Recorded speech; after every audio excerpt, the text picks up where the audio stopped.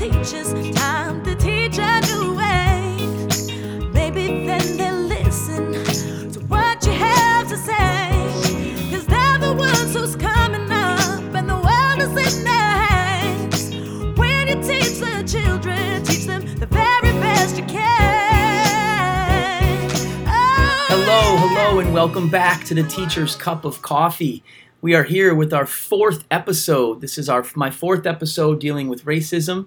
I want to thank you for joining us again. This has been quite a journey for me, this sort of deep dive that I'm trying to do personally, and I appreciate all of you listening, and I'm hoping that listening to me process a lot of things I'm learning is helping you, as I'm sure you're learning as well. And this will be a normal episode, or quote-unquote normal episode, as I'll be diving into a new book, a new author.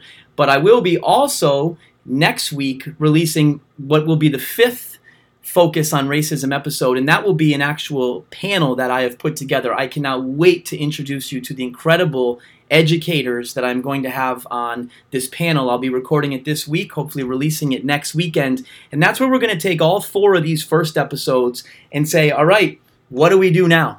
How does education help fix this problem? And I can't wait to have others on this podcast with me, helping me think through that. As always, we are brought to you by NPT Education. Check us out, www.npteducation.com. We do all sorts of mentoring of school leaders, as well as professional development. We'd love to work with you or your district or your school if we can help. Today, we are diving into a new book. It is called Between the World and Me, and it is by one of the most incredible thinkers I have ever come across in my life. His name is Ta-Nehisi Coates, and he just is a true thinker. He's a writer at the core essence of the word, where he is able to see things, he's able to use words in ways that I could never even dream of. He's able to break things down. All of the above sounds poetic as he writes it.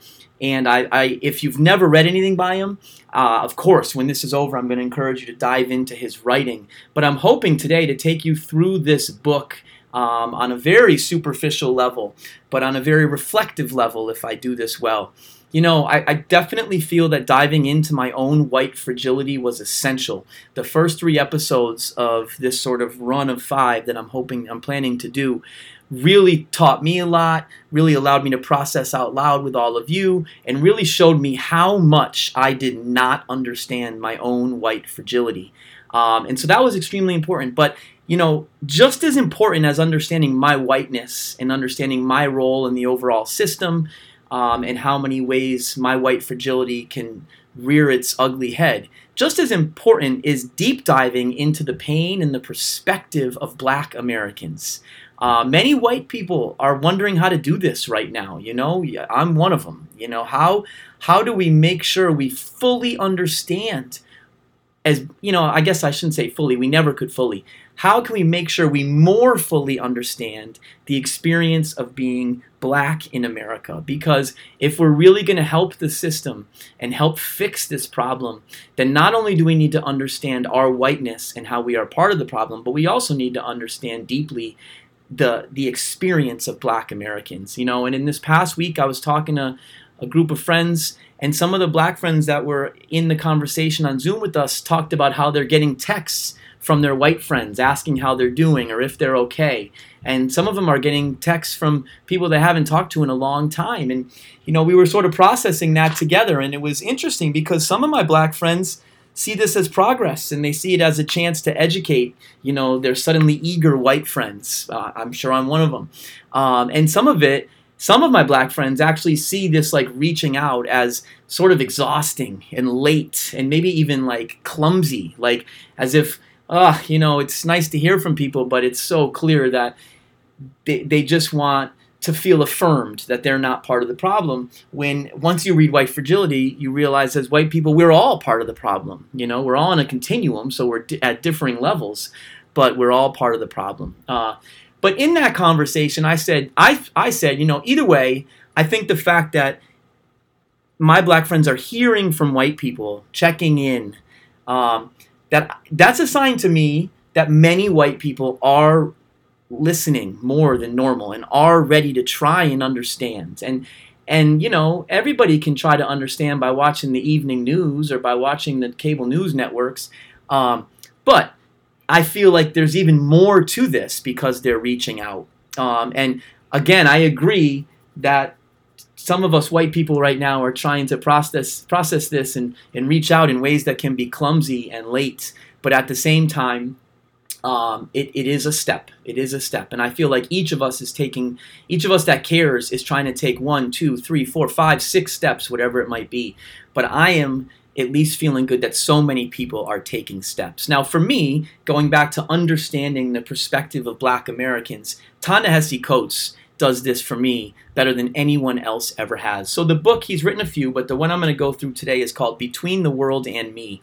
It was written in 2015, and it is a letter to his adolescent son. So the whole book is actually him explaining his own experience and explaining the world around them to his son, who was an adolescent at the time of the writing. His words in his writing are just too good for me to paraphrase. So very often today, I will actually be reading out loud. I hope you enjoy this. I hope it makes it come more to life.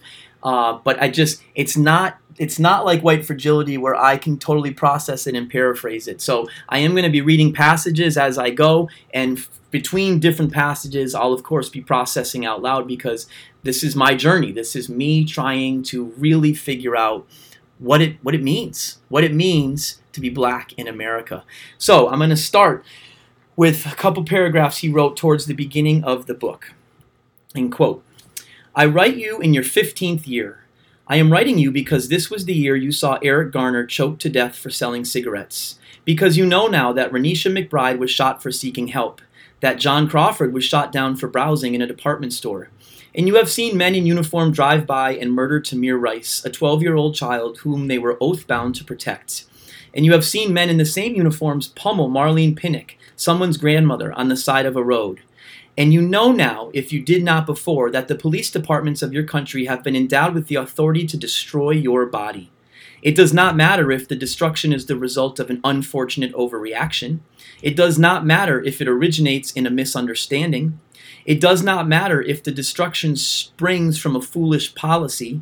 Sell cigarettes without the proper authority and your body can be destroyed.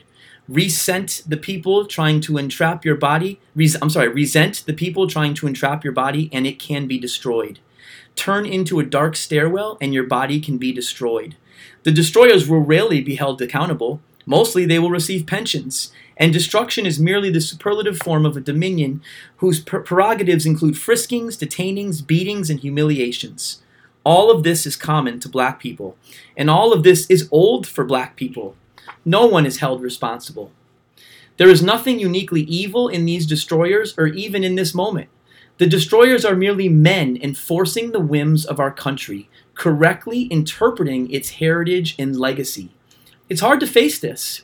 But all our phrasing, race relations, racial chasm, social justice, racial profiling, white privilege, even white supremacy, serves to obscure that racism is a visceral experience, that it dislodges brains, blocks airways, rips muscles, extracts organs, cracks bones, breaks teeth.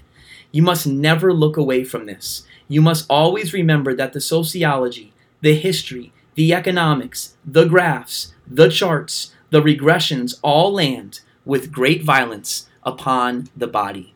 End of quote. This hit me when I first read this book a few years ago, just like a punch in the face. That when he talks about visceral, it was so visceral for me to hear that all these big words we think about when it comes to racism and systematic racism, that they kind of funnel down and they really just land, as Ta-Nehisi Coates says, on the bodies of Black people. And it's unbelievable that he wrote this 5 years ago, because you could just change or update the names to Breonna Taylor, Ahmaud Arbery, George Floyd, Rayshard Brooks, many, many others. And this concept of the Black body and how the Black body is the pinpoint that all these other things about racism in the system come all the way down and they endanger the Black body. And that really struck me when I read it, and it frankly strikes me even more now. And I know I refer to this often, but more and more as of late, I've been having these conversations with friends that are black. And again, like I've said it, but you just hear from them.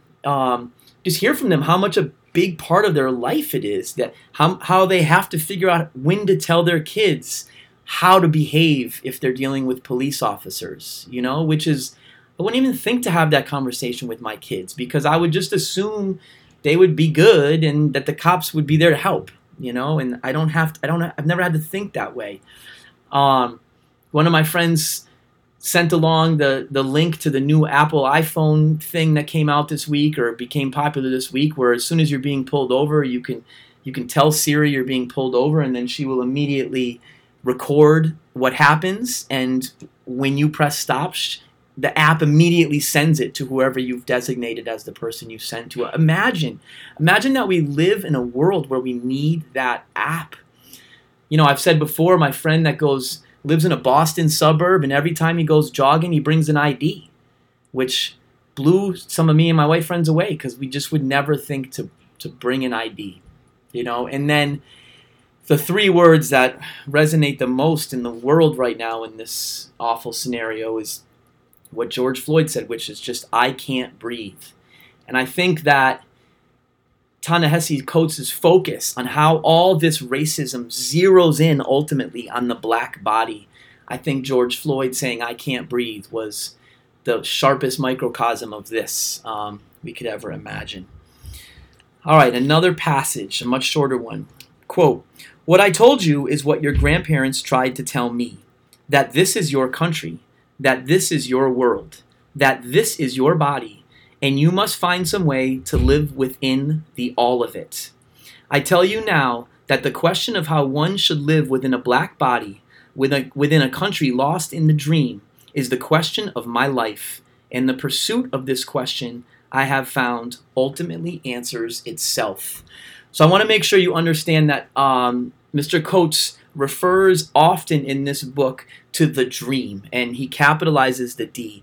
And this is the American dream of white people. And so he refers to sort of this whole system in America that's built on individuality and going and getting what you can get and working, much like we talked about in White Fragility, acting like it's all about how hard you work and nothing systematic plays into it.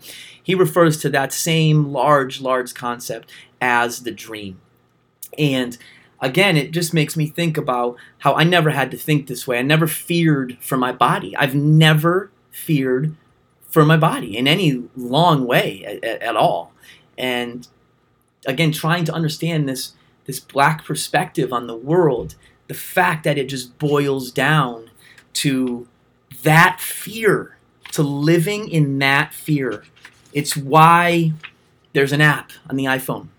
It's why people bring their ID while jogging. It's why all these little almost tricks of the trade of being black in America, it's why they all exist, is that fear of, if it comes down to it, I might not have control of my body, and therefore I need to protect myself in as many ways as possible. Ta-Nehisi goes on to discuss how the system built other mechanisms that have forced many black people to fear for the safety of their bodies. So it's not just this police and black Americans. That's just part of it. I don't even want to say that's the beginning. Slavery was the beginning, but that's just part of it. So back to the book. Quote, "The streets transform every ordinary day into a series of trick questions, and every incorrect answer risks a beatdown, a shooting, or a pregnancy. No one survives unscathed, and yet the heat that springs from the constant danger from a lifestyle of near-death experience is thrilling. This is what the rappers mean when they pronounce themselves addicted to the streets or in love with the game.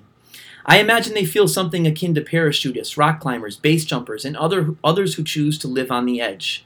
Of course, we chose nothing, and I have never believed the brothers who claim to run, much less own, the city.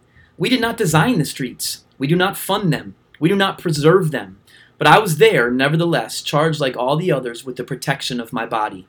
The crews, the young men who transmuted this fear into rage, were the greatest danger. The crews walked the blocks of their neighborhood loud and rude because it was only through their loud rudeness that they might feel any sense of security and power. They would break your jaw, stomp your face, and shoot you down to feel that power, to revel in the might of their own bodies. In their wild reveling, their astonishing acts made their names ring out. Reps were made, atrocities recounted. So that really stuck with me too, because this is where he started for me to make this connection. So black people are afraid for the safety of their bodies in America. And then they, in the inner city, which is where Ta-Nehisi Coates grew up, in that area, in that separate world of the inner city, new things spring up. One of which is gangs and crews, and you know, you can see these things as so bad if you don't understand the system that causes them to exist. And so this was a big connection for me, is to start to see that because black people live in fear for their bodies in America, that they then want to have pockets of power where they don't have to fear for their bodies. So it is this fear that leads to a desire for power, and then it doesn't matter if that desire, that power is over white people or black people or whoever. It's just power, even over their own people. So it's this system that builds this. And as he says, the culture of the streets is to secure your body. So he talks a lot about how he was growing up, and in his neighborhood, in the streets, he had to do everything he could to make sure his body was safe from the crews and the gangs and all that. But then he also had to make sure that his body was safe from the police and from the police brutality and all of that. And then he goes on to bring schools into the mix, which obviously on this podcast, and for me, really hits home. Here's his quote: "The streets were not my only problem. If the streets shackled my right leg, the schools shackled my left. Fail to comprehend the streets, and you gave up your body now. But fail to comprehend the schools, and you gave up your body later." End quote. He goes on to talk about schools where to be smart is always to have your number 2 pencil. Don't forget your pencil. If you can't bring your pencil every day, you know, that's a real problem. He talks about walking quietly in line. You got to be quiet when we walk on the right side of the hallway. He talks about never offering an excuse. You could never say an excuse in the schools he went to, no matter how legitimate it was. You couldn't say an excuse because that was just a sign that you weren't smart. And he really goes at schools and how the system is built up in schools to be another arm of this system which holds black people down in many cases.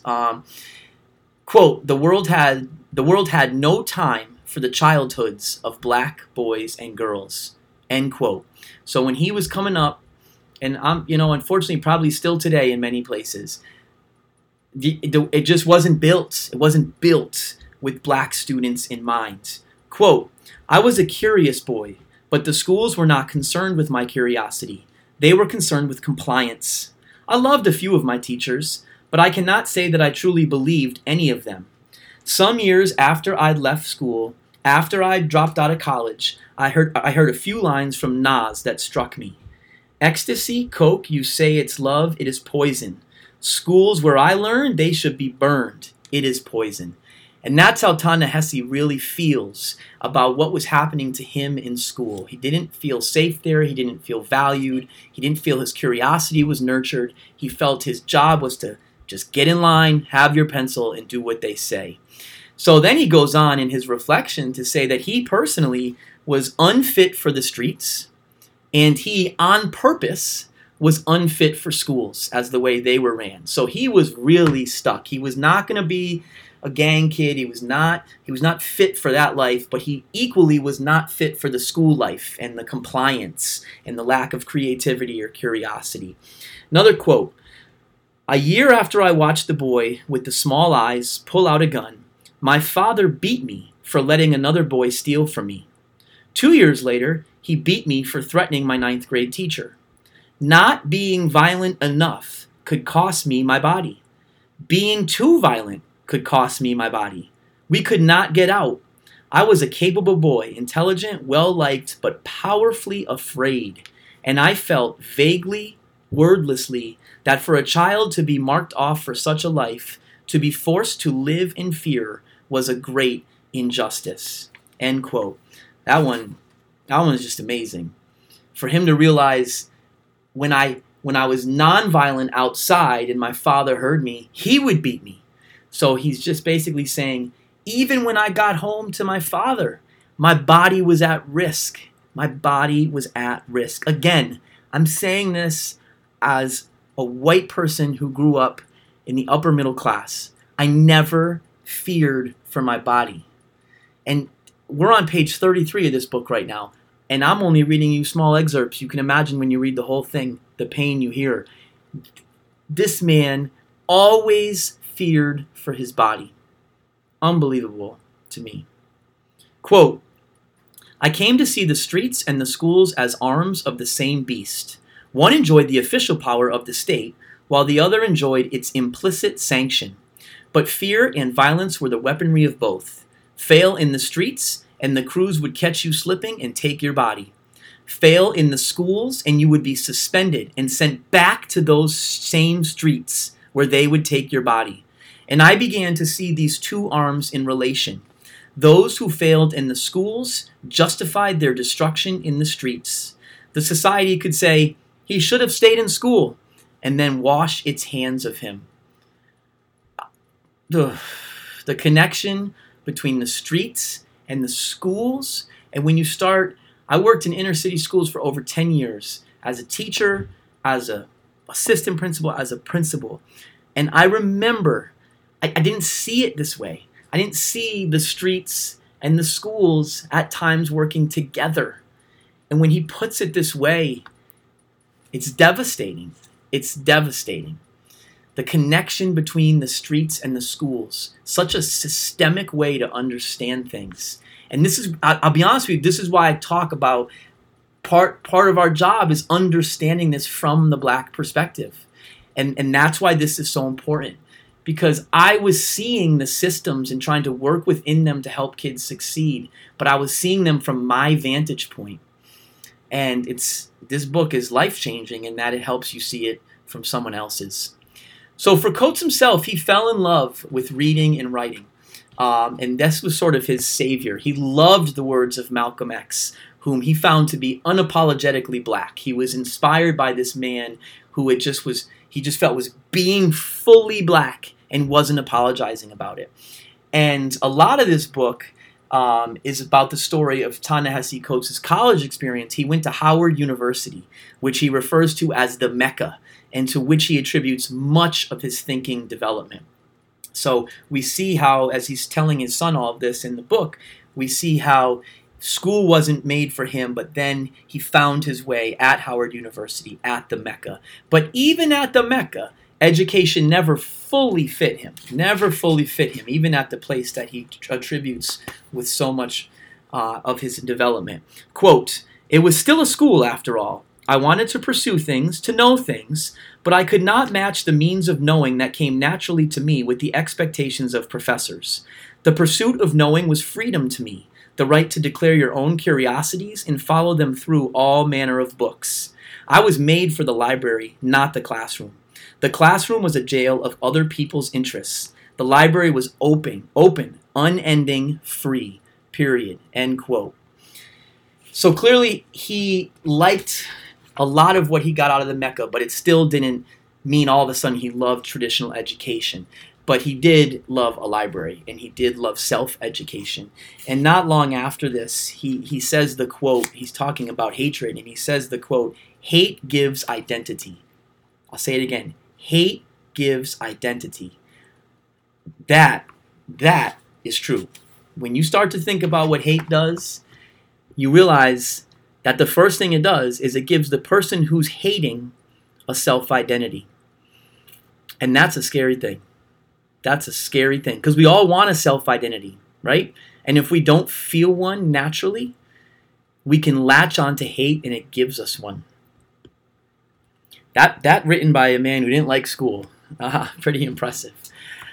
Goes on, another quote. You have to make peace with your chaos, but you cannot lie. You cannot forget how much they took from us and how they transfigured our bodies into sugar, tobacco, cotton, and gold. End quote.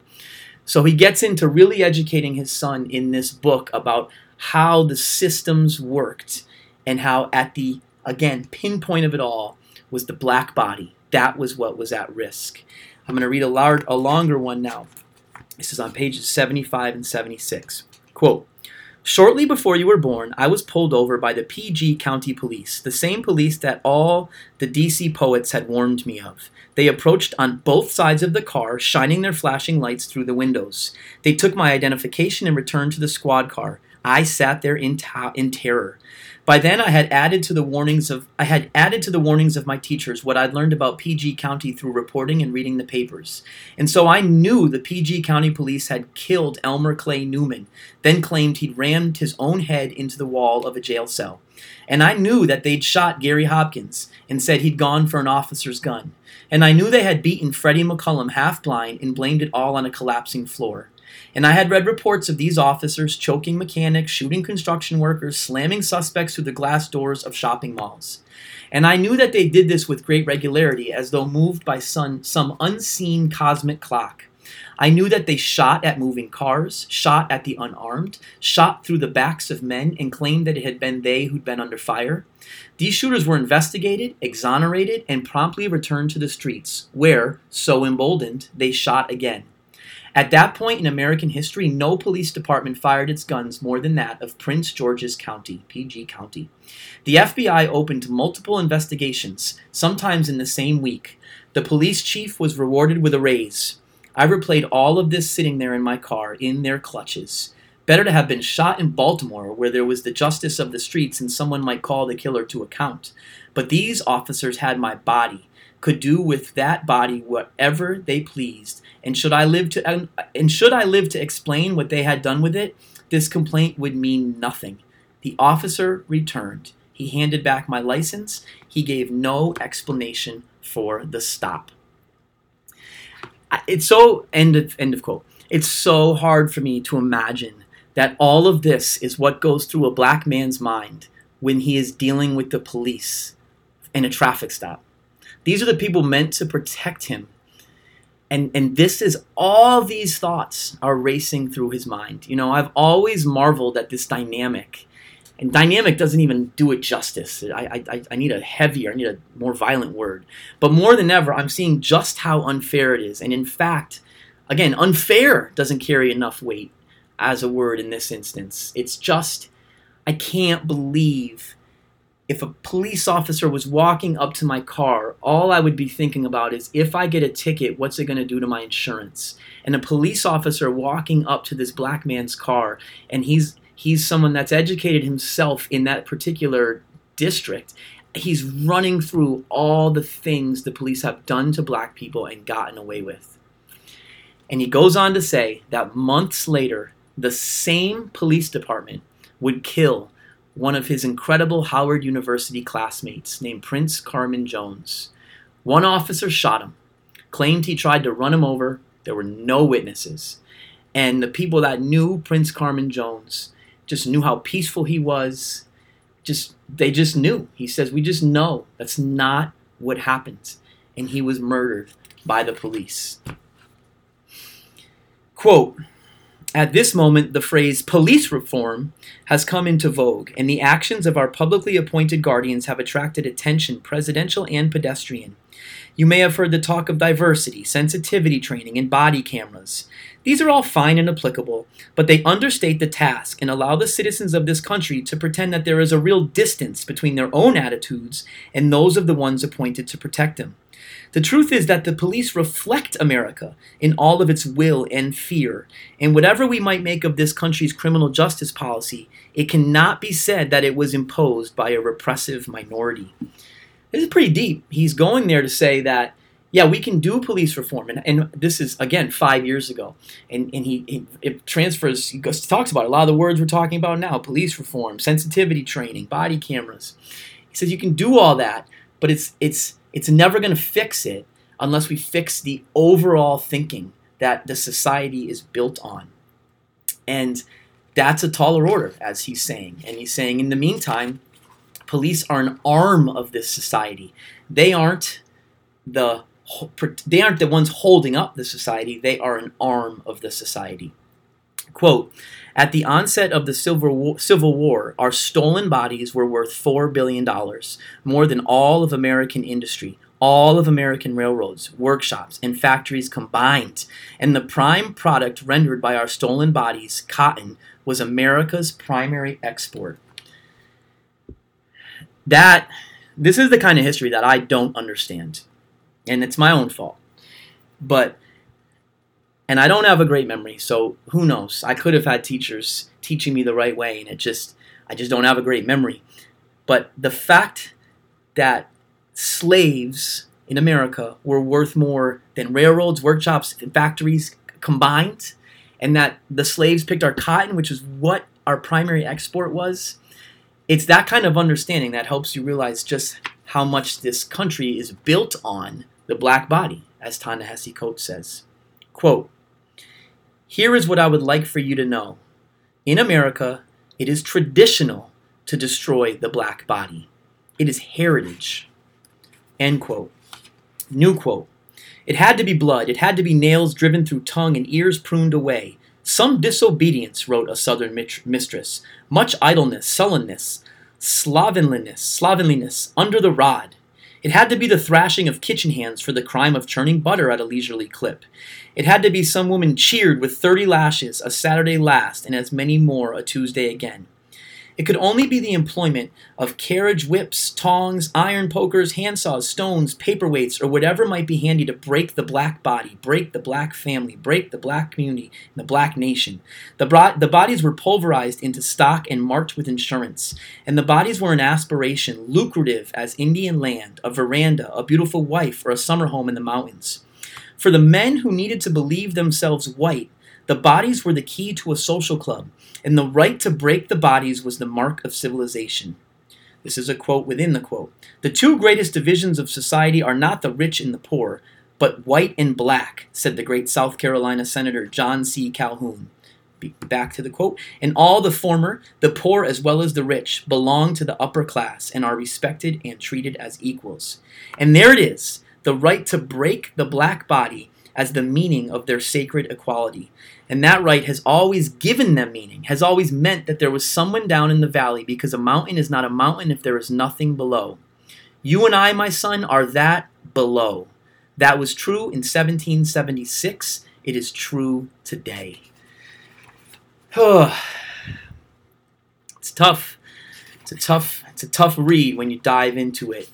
And that's what makes this book so important, because again, this is the feelings of a black man who's seeing it clearly, by the way, who's seeing today connected to yesterday, connected to our deep past, and unfortunately seeing into the future. And it's hard as a white male to think that this much is happening inside and externally in the overall system. Quote, but oh, my eyes. When I was a boy, no portion of my body suffered more than my eyes. If I had done well by the measures of childhood, it must be added that those measures themselves are hampered by how a little boy of my captive class had seen. The dream seemed to be the pinnacle, then, to grow rich and live in one of those disconnected houses out in the country, in one of those small communities, one of those cul-de-sacs with its gently curving ways, where they staged teen movies and children built tree houses, and in that last year lost before college, teenagers made love and parked cars at the lake. The dream seemed to be the end of the world for me, the height of American ambition. What more could possibly exist beyond the dispatches, beyond the suburbs? Your mother knew. Perhaps it was because she was raised within the physical borders of such a place, because she lived in proximity with the dreamers. Perhaps it was because the people who thought they were white told her she was smart, and followed this up by telling her she was not really black, meaning it as a compliment. Perhaps it was the boys out there who were in fact black, telling her she was pretty for a dark-skinned girl. Your mother never felt quite at home. This is an interesting part of the book because he talks about his wife and his son's mother, and he talks about how she grew up differently from him and how that impacted her differently. And I've talked already in one of the prior pods of how hard it can be to be a person of color in a mostly white community and just how much comes with that. So in this book, his mother was really enamored with Paris, and she went there, she traveled there on her own, and she fell in love with the city. And then they started traveling there as a family. And at first, Ta-Nehisi Coates was not really, he wasn't enamored with getting out. He wasn't enamored with trying a different country. But then as he traveled there with his wife and his son, it really changed him a bit. It really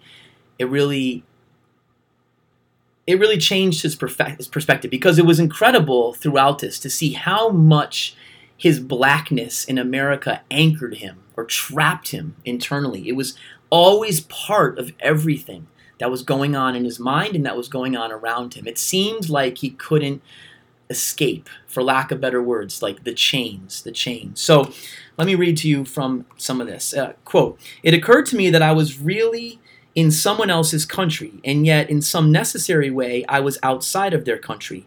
In America, I was part of an equation, even if it wasn't a part I relished. I was the one the police stopped on 23rd Street in the middle of the workday. I was the one driven to the Mecca," that's Howard University. "I was not just a father, but the father of a black boy. I was not just a spouse, but the husband of a black woman, a freighted symbol of black love.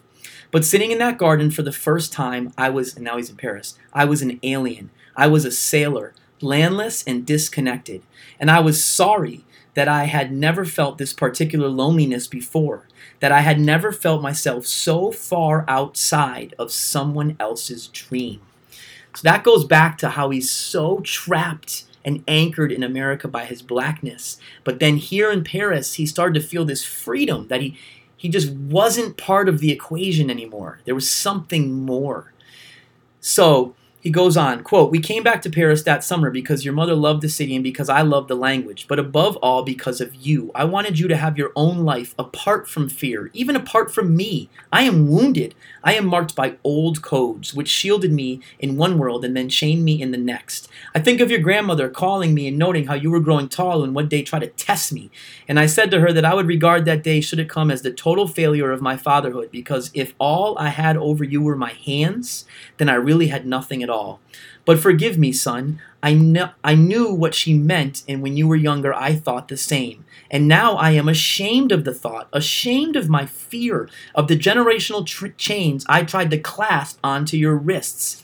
We are entering our last years together, and I wish I had been softer with you. Your mother had to teach me how to love you, how to kiss you and tell you I love you every night. Even now, it does not feel a wholly natural act so much as it feels like a ritual. And that is because I am wounded. That is because I am tied to old ways, which I learned in a hard house.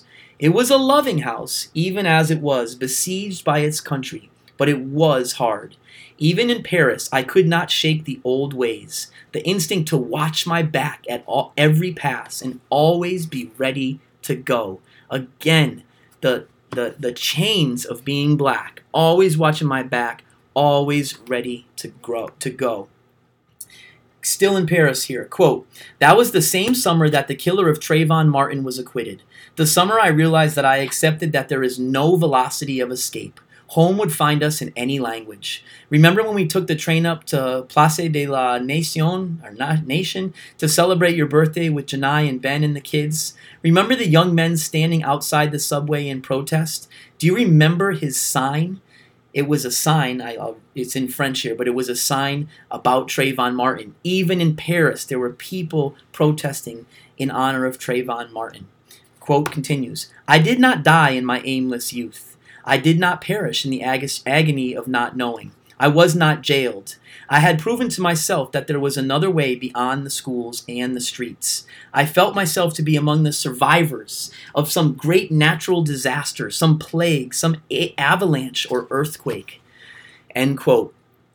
That quote, again, he talks about the dream with the capital D, the American dream.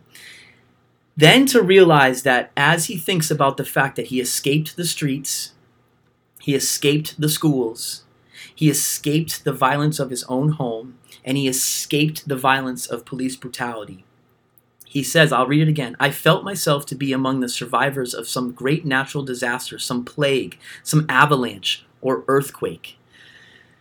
Oh, I mean, that one, as they all have. But to just live your life and then to feel that deeply like you've escaped, I don't have a sense of escape within me. I feel like I've flourished in this garden that was built for me. And that's what I think a lot of white people like myself are realizing more than ever. And maybe we're connecting to it more than ever. Maybe we're having a deeper understanding. But that is new for me, to fully understand the system and how everything is interwoven. And throughout the book, Ta-Nehisi's use of language is really meant to symbolize the aspirational essence of American culture, which I love how he does it. But he's also acknowledging that the dream was built on the backs of black people. Quote, Michael Brown did not die as so many of his defenders supposed, and still the questions behind the questions are never asked. Should assaulting an officer of the state be a capital offense rendered without trial, with the officer as judge and executioner?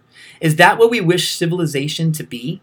And all the time the dreamers are pillaging Ferguson for municipal governance, and they are torturing Muslims, and their drones are bombing wedding parties by accident, and the dreamers are quoting Martin Luther King and exalting nonviolence for the weak and the biggest guns for the strong. Wow. I'm going to read that part again. And the dreamers are quoting Martin Luther King. Remember, the dreamers are white America. And the dreamers are quoting Martin Luther King and exalting nonviolence for the weak and the biggest guns for the strong. Each time a police officer engages us, death, injury, maiming is all possible. It is not enough to say that this is true of anyone or more true of criminals. The moment the officers began their pursuit of Prince Jones, his life was in danger. The dreamers accept this as the cost of doing business, accept our bodies as currency because it is their tradition. As slaves, we were this country's first windfall, the down payment on its freedom. After the ruin and liberation of the Civil War came redemption for the unrepentant South and reunion, and our bodies became this country's second mortgage. In the New Deal, we were the guest room, their finished basement. And today, with a sprawling prison system, which has turned the warehousing of black bodies into a job program for dreamers and a lucrative investment for dreamers. Today, when 8% of the world's prisoners are black men, our bodies have refinanced the dream of being white. Black life is cheap. But in America, black bodies are a natural resource of incomparable value. And that really sets up the final section of the book. He really starts to talk to his son about what he calls the chasm, the distance between the dreamers and black Americans. So as a black man, he grew up in this world set on this notion of the dreamers, set in this system built for white people to be dreamers and to build their whole dream upon black bodies. So I'm going to read a couple. I said early on, it's impossible for me to paraphrase because how he says everything is so perfect. But none more so than my notes on this last section, where I now have 4 passages in a row without many notes of my own. Quote, this chasm makes itself known to us in all kinds of ways. A little girl wanders home at age 7 after being teased in school and asks her parents, are we N-words and what does this mean? Sometimes it is subtle, the simple observation of who lives where and works what jobs and who does not. Sometimes it's all of it at once. I have never asked you how you became personally aware of the distance. Was it Mike Brown? I don't think I want to know. But I know that it has happened to you already, that you have deduced that you are privileged and yet still different from other privileged children, because you are the bearer of a body more fragile than any other in this country. What I want you to know is that this is not your fault, even if it is ultimately your responsibility. It is your responsibility because you are surrounded by the dreamers. It has nothing to do with how you wear your pants or how you style your hair. The breach is as intentional as policy, as intentional as the forgetting that follows. The breach allows for the efficient sorting of the plundered from the plunderers, the enslaved from the enslavers, sharecroppers from landholders, cannibals from food. End quote. New quote. I thought back on the sit-ins, the protesters with their stoic faces, the ones I'd once scorned for hurling their bodies at the worst things in life. Perhaps they had known something terrible about the world. Perhaps they so willingly parted with the security and sanctity of the black body because neither security nor sanctity existed in the first place. And all those old photographs from the 1960s, all those films I beheld of black people prostrate before clubs and dogs were not simply shameful. Indeed, were not shameful at all. They were just true. We are captured, brother, surrounded by the majoritarian bandits of America. And this has happened here in our only home. And the terrible truth is that we cannot will ourselves to an escape on our own. Perhaps that is the hope of the movement, to awaken the dreamers, to rouse them to the facts of what their need to be white, to talk like they are white, to think that they are white, which is to think that they are beyond the design flaws of humanity has done to the world. But you cannot arrange your life around them and the small chance of the dreamers coming into consciousness. Our moment is too brief. Our bodies are too precious. And you are here now and you must live. And there is so much out there to live for, not just in someone else's country, but in your own home. The warmth of dark energies that drew me to the Mecca, that drew out Prince Jones, the warmth of our particular world is beautiful, no matter how brief and breakable. End quote. This is an incredible moment because now it's like he's starting to feel, and as a reader you feel like he has fully explained the system, and he's telling his son, you can't just hope for the dreamers, for the white people to wake up and realize how unfair and how violent the system is. Maybe someday, but not in our lifetime because the moment's too short. So you have to understand the system, understand the dreamers, and understand all the flaws of humanity, but then you have to live your life and you have to enjoy your life and you have to find a way to protect your body within the system while also living a life that is beautiful. Quote, and black power births a kind of understanding that illuminates all the galaxies in their truest colors. Even the dreamers, lost in their great reverie, feel it, for it is the Billy they reach for in sadness. In Mobb Deep is what they holler in boldness. In Isley they hum in love. In Dre they yell in revelry. And Aretha is the last sound they hear before dying. We have made something down here. We have taken the one-drop rules of dreamers and flipped them. They made us into a race. We made ourselves into a people. I'm going to continue, but I'm going to read that one again. We have taken the one-drop rules of dreamers and flipped them. They made us into a race. We made ourselves into a people. Here at the Mecca, under pain of selection, we have made a home, as do black people on summer blocks, marked with needles, vials, and hopscotch squares, as do black people dancing it out at rent parties, as do black people at their family reunions, where we are regarded like the survivors of catastrophe, as do black people toasting their cognac and German beers, passing their blunts and debating MCs, as do all of us who have voyaged through death to life upon these shores. And lastly, last quote I'll read, quote, I drove away from the house of Marble Jones thinking of all of this. I drove away, as always, thinking of you. I do not believe that we can stop them, Samori, because they must ultimately stop themselves. And still I urge you to struggle. Struggle for the memory of your ancestors. Struggle for wisdom. Struggle for the warmth of the Mecca. Struggle for your grandmother and grandfather, for your name. But do not struggle for the dreamers. Hope for them. Pray for them if you are so moved, but do not pin your struggle on their conversion. The dreamers will have to learn to struggle themselves, to understand that the field for their dream, the stage where they have painted themselves white, is the deathbed of us all. The dream is the same habit that endangers the planet, the same habit that sees our bodies stowed away in prisons and ghettos. I saw these ghettos driving back from Dr. Jones' homes. They were the same ghettos I had seen in Chicago all those years ago, the same ghettos where my mother was raised, where my father was raised. Through the windshield, I saw the mark of these ghettos, the abundance of beauty shops, churches, liquor stores, and crumbling housing, and I felt the old fear.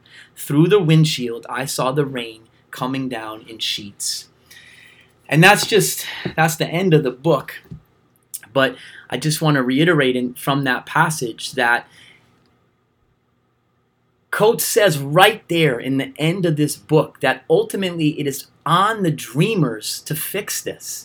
And I think that, I hope, is what's happening right now, is that white people are realizing that it is on us to fix this. It is on us to listen to black people, to talk, to read, to research, to understand. I can't encourage you enough to read this book on your own. I've literally only scraped the surface of what this book does, but it truly, I hope you've heard even from this podcast, teaches you how embedded the systems are, and just as importantly, how it all falls upon the black body. That is the funnel down. That is the systems up top funneling down to the black body not being safe. So here's my big takeaways. First, this concept of black people fearing for their bodies. This was totally new for me. I never had thought of it in that targeted a manner. It is so much more than like moment to moment stuff. It's so much more than like, oh, black people feel racism. It's always, they always feel it. And it's because, not because, and it boils down to their safety. It's that primal. It's that primal in 2020. That's what my black friends, that's what black colleagues, that's what they're feeling. And that is just so powerful. And Ta-Nehisi Coates has taught me that.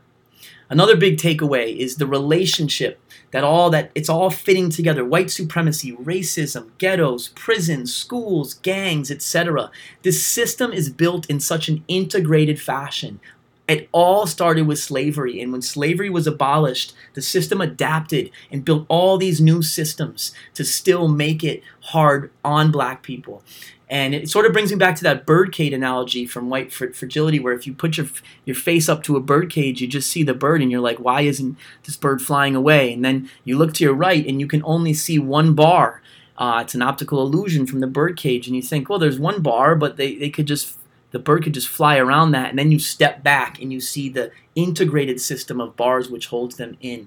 And this book really helped me see the relationship that exists between police, schools, the streets, even families, how it all came together to hold the system, or to hold the dream in place. And the last big takeaway, and it's hard, but it's sort of, for lack of a better terminology, it's the alwaysness of the emotions of being black in America. It's just overwhelming for me as a white man to read this and to just understand how much being black played into every psychological moment that Ta-Nehisi Coates has had along the way, and how I've never had to think that way. In fact, I tricked myself and thought that being white had nothing to do with it from my own perspective. And obviously, White Fragility changed that for me.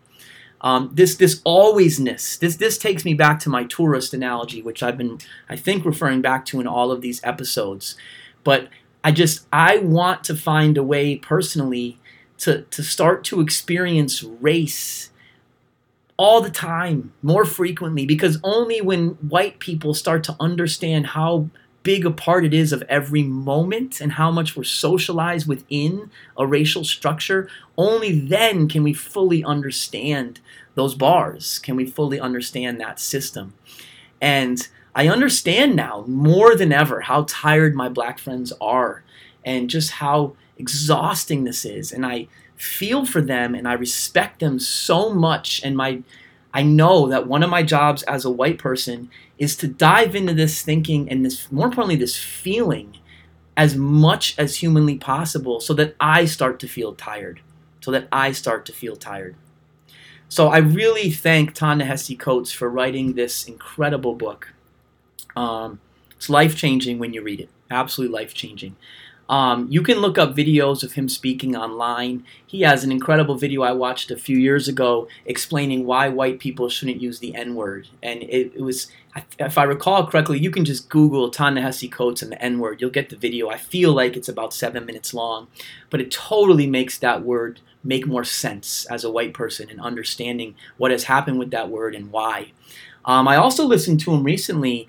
I recommend it just last week on Ezra Klein's podcast. He interviewed Ta-Nehisi for an hour and a half, and it was incredible. Hearing him speak is just as beautiful as hearing him write.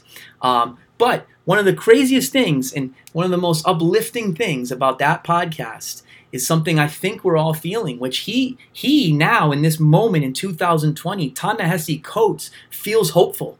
He feels hopeful, and you can hear it in his voice. He's almost scared to admit it, but he feels hopeful. And he says, quote, "A critical mass of non-black people have come to see the enforcers of the state in a different kind of way," end quote. So even this man who can go deeper into this thinking than most, he feels that this moment is different, that there are white people engaged, and just how he told his son, "We can't change this, son. Someday the dreamers are the ones that are going to have to change this." I think from the podcast I listened to last week, he says it's not a majority, but it's a critical mass of the dreamers. I like to think I'm one of them. I like to think a lot of you are one of them, are seeing it differently now. And this is what it's going to take. So thank you, Ta-Nehisi Coates. If you have other things that you want to dive into, I recently listened to a book on tape called The Nickel Boys by Colson Whitehead. He's an amazing author. The Nickel Boys is his newest book. It's a great way to dive back into some fiction, but not leave this topic and not leave this thinking behind. And it's an incredible book, The Nickel Boys, just showing, again, that birdcage, showing it. I also highly recommend Trevor Noah. I feel like the first 10 minutes of The Daily Show right now with Trevor Noah at home, just speaking from his soul, are just must-see TV. And as a white person trying to not be a tourist in this thinking, trying to not to dip in and dip out as I feel fit, Trevor Noah every day is diving in an incredible way. So thank you again for listening. Please check out episode 5 next weekend sometime. It'll be my panel of educators and a non-educator, and we'll be discussing what does all this mean for education? What can education do? I think it'll have value not only for teachers and administrators and counselors, but also for parents. If you are a parent, if you are to be a parent someday, I think that next week's panel will give us some ideas on how we overcome all of this and fight back through education. Don't forget to check out npteducation.com. Don't forget to not be a tourist. Keep thinking, keep feeling, and thank you so much again to Ta-Nehisi Coates. And thank you for joining us here on the Teacher's Cup of Coffee. Just you and me. Yeah, yeah, yeah.